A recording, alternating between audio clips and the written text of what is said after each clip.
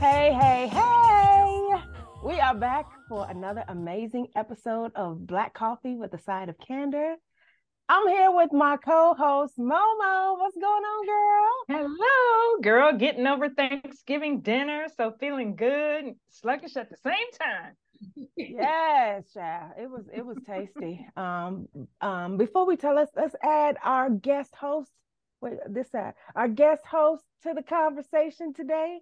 We have Hello. Rachel Gadson from ILA Creative Studios here with us. We're so glad to have you here today. But Thanksgiving, let's You talk all about for that. having me over. Yes, let's I'm touch sorry. on Thanksgiving real quick. It was amazing. It was delicious.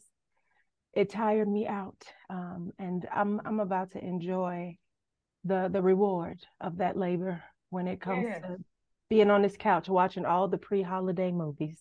Yes, yes. It's giving rest and things. It's You know, giving. Mm, that's, mm, that's what I feel in my shonda and my Yes. spirit. Just sit down. mm, Sit on Sit, down. sit on down. Sit on down. Rest with a full belly. Yes. Mm, Yes. I'm mm. super grateful for all the great food and now Mm-hmm. great rest. Green, green, potato, tomato, ham, ham, ham, ham. Oh, balls, yeah. All right, so that's a little taste. We bringing in the creatives in the place. We got Rachel Gadson here from ILA Creative Studios. The mission of this amazing nonprofit organization is to educate, celebrate, and elevate Black artists. And we are so glad to have her here today. And Monique is going to kick off the topic for this episode. What are we talking about today, Mo? Girl, we're talking about board of directors and just all the interesting dynamics that come with being a nonprofit. So, Rachel, we don't want to delay, girl. We got some bad women on here, y'all, and men too. I mean, Yeah. we are being blessed with some awesome guests. So Yeah. Rachel, tell us about your business and how you became to be an entrepreneur. Tell us how Yeah. everything. Man, okay. This is a great intro. Thank you all. So ILA came about 5 years ago. I had a yearning to be around. I'm a graphic designer by profession, an artist. I paint. I have always had a creative mind. And I did not know of many spaces on the South Side where I could commune with, connect with, and just grow with other Black creatives. And so the initial seed of ILA was to create that in a singular space. So creating a co-working hub or, that style space for us to gather and learn together and grow together. But quickly learned that that was a huge undertaking, like raising funds to have a brick and mortar space and getting investors to buy into that desire. I quickly had to pivot once I realized how much it would actually cost. And so from that seed of there needs to be more spaces where we as Black artists and Black creatives can connect with one another and learn new things and just figure out ways to sustain ourselves in our artistic endeavors. And that's where my desire to create multiple spaces, workshops, programs, events that can still incorporate all of those elements of communing, connecting, and growing, but just outside of one singular space. And so that's how ILA came about. It was my own selfish desires. And then I talked with some peers and they were like, yeah, I need that too. We need this. And so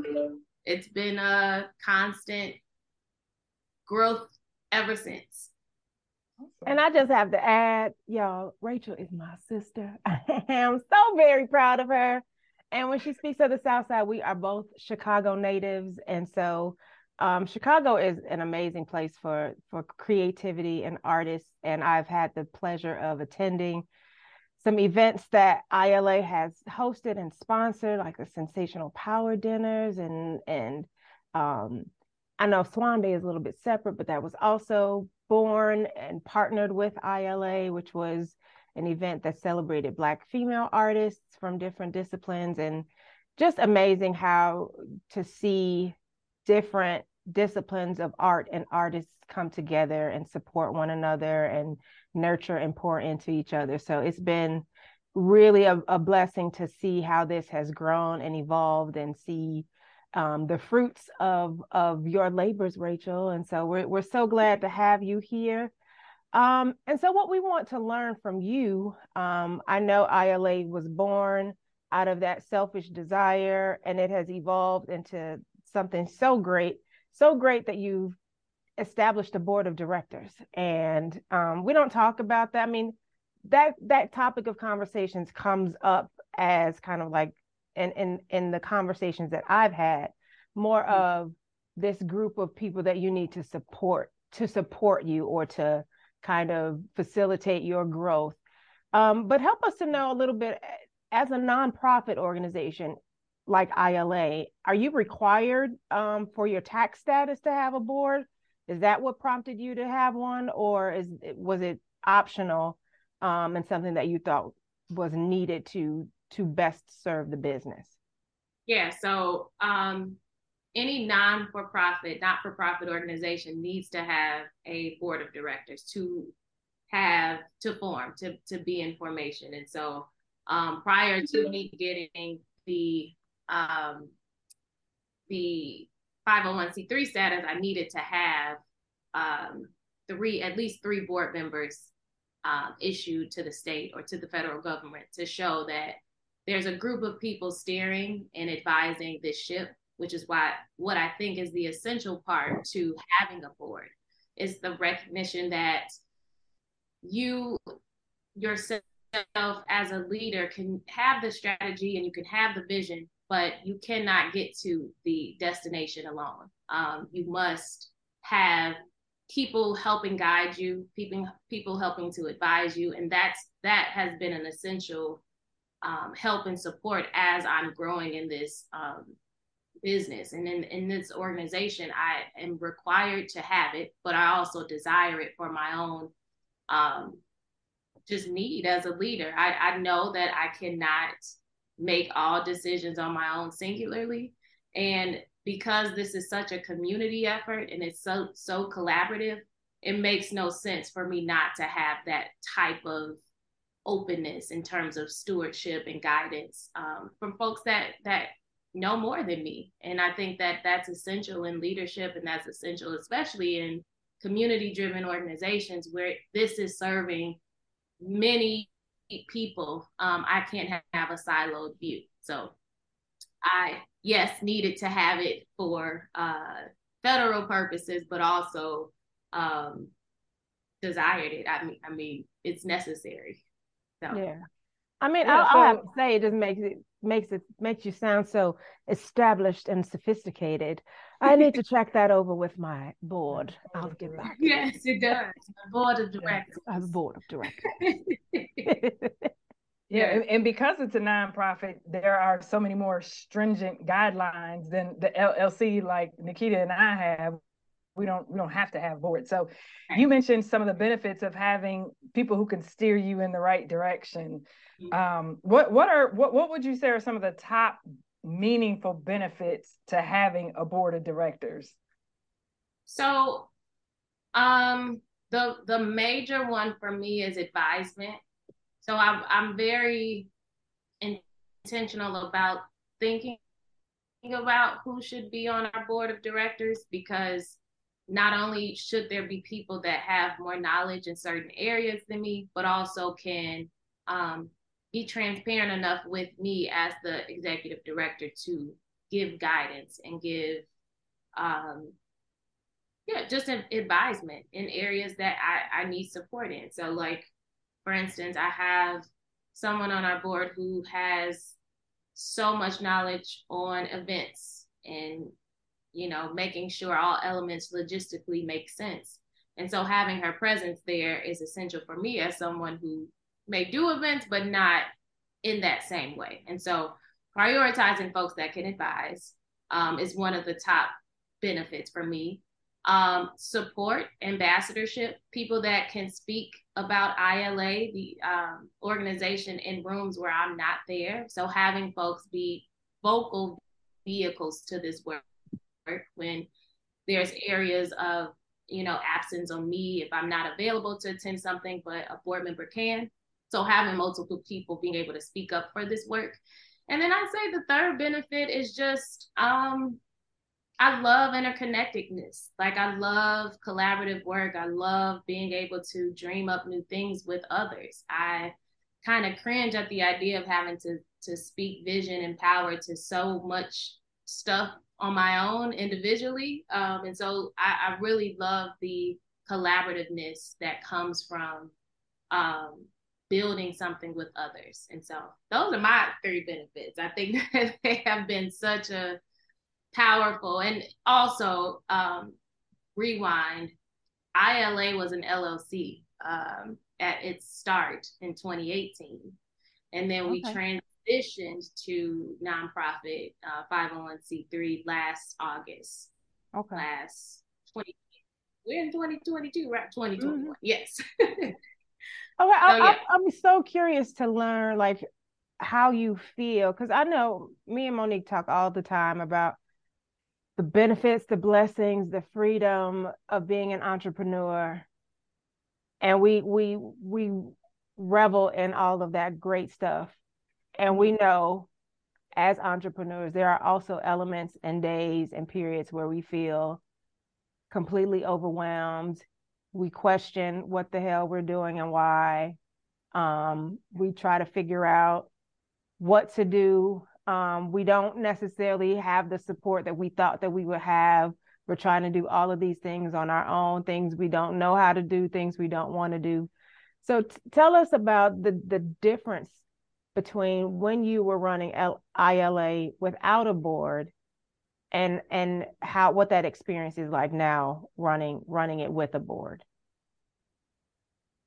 This is like a follow-up to our secret convo yesterday. But it takes so much. I don't think society or the world or whatever talks enough about the isolating feelings you would have in growing something alone. Like, it is hard mental and emotional strain to have to constantly pick at and change and pivot something by yourself and questioning whether or not this is right. Should I go in this area?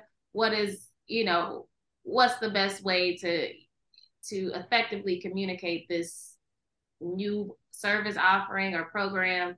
And so I'd say the difference between the two, I had a lot of internal questioning and doubt when I started ILA. I was young. I was 27, 28, and I had no clue what entrepreneurship meant. I just knew that this meant I could own something.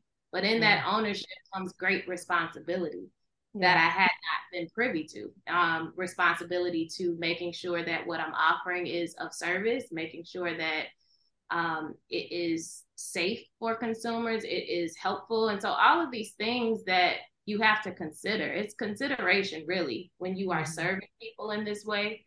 And I don't know, it was a lot of imposter syndrome. It was a lot of like, am I doing this right? Is this really what they need? And I'm having these conversations to myself. So you can imagine me, having these questions. Okay, what you say? I don't know.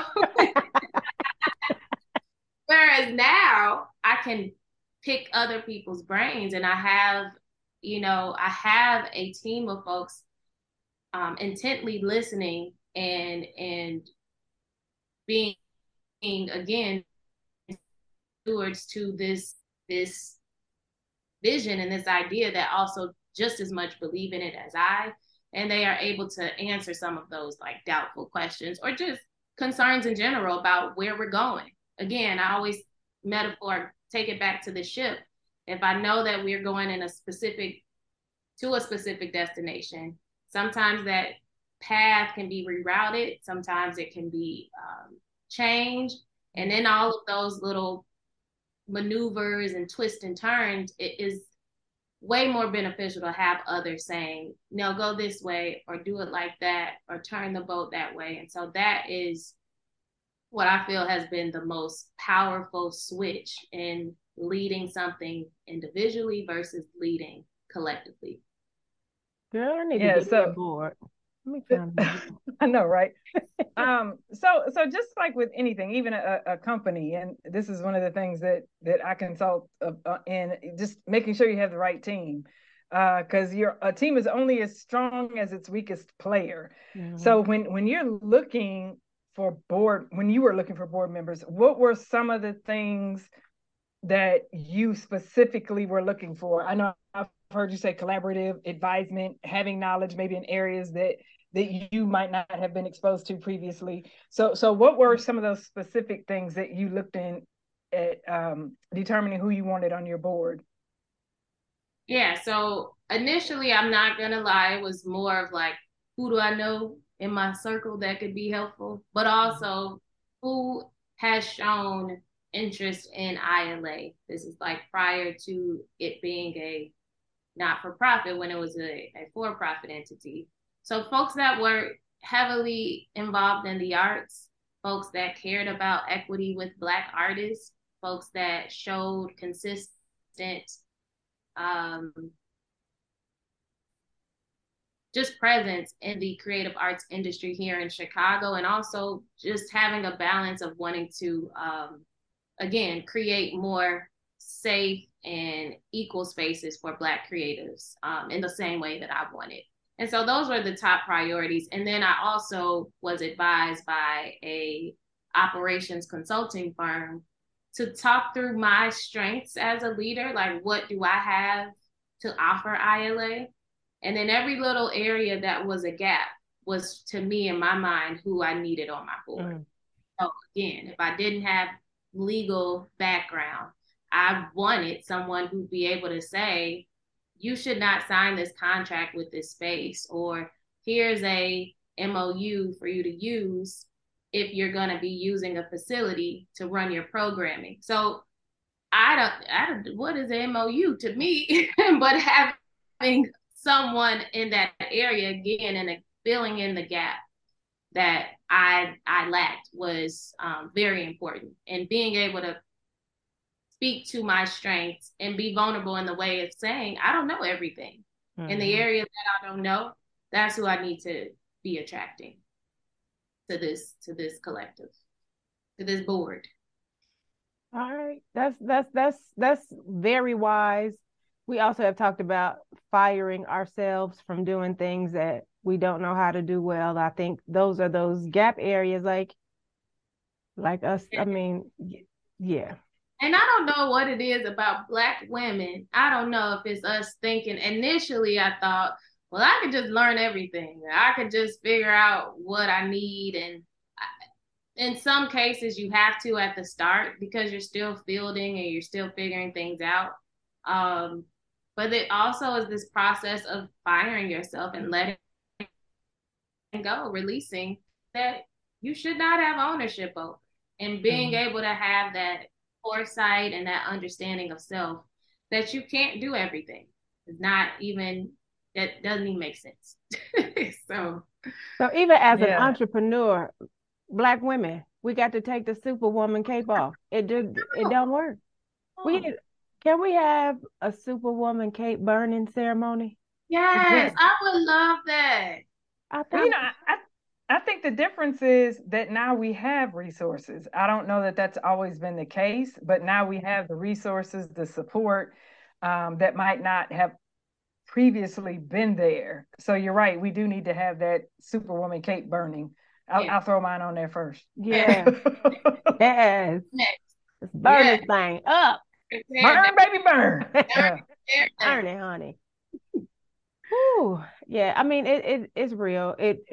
Wearing that cape, trying to do way too much is super draining.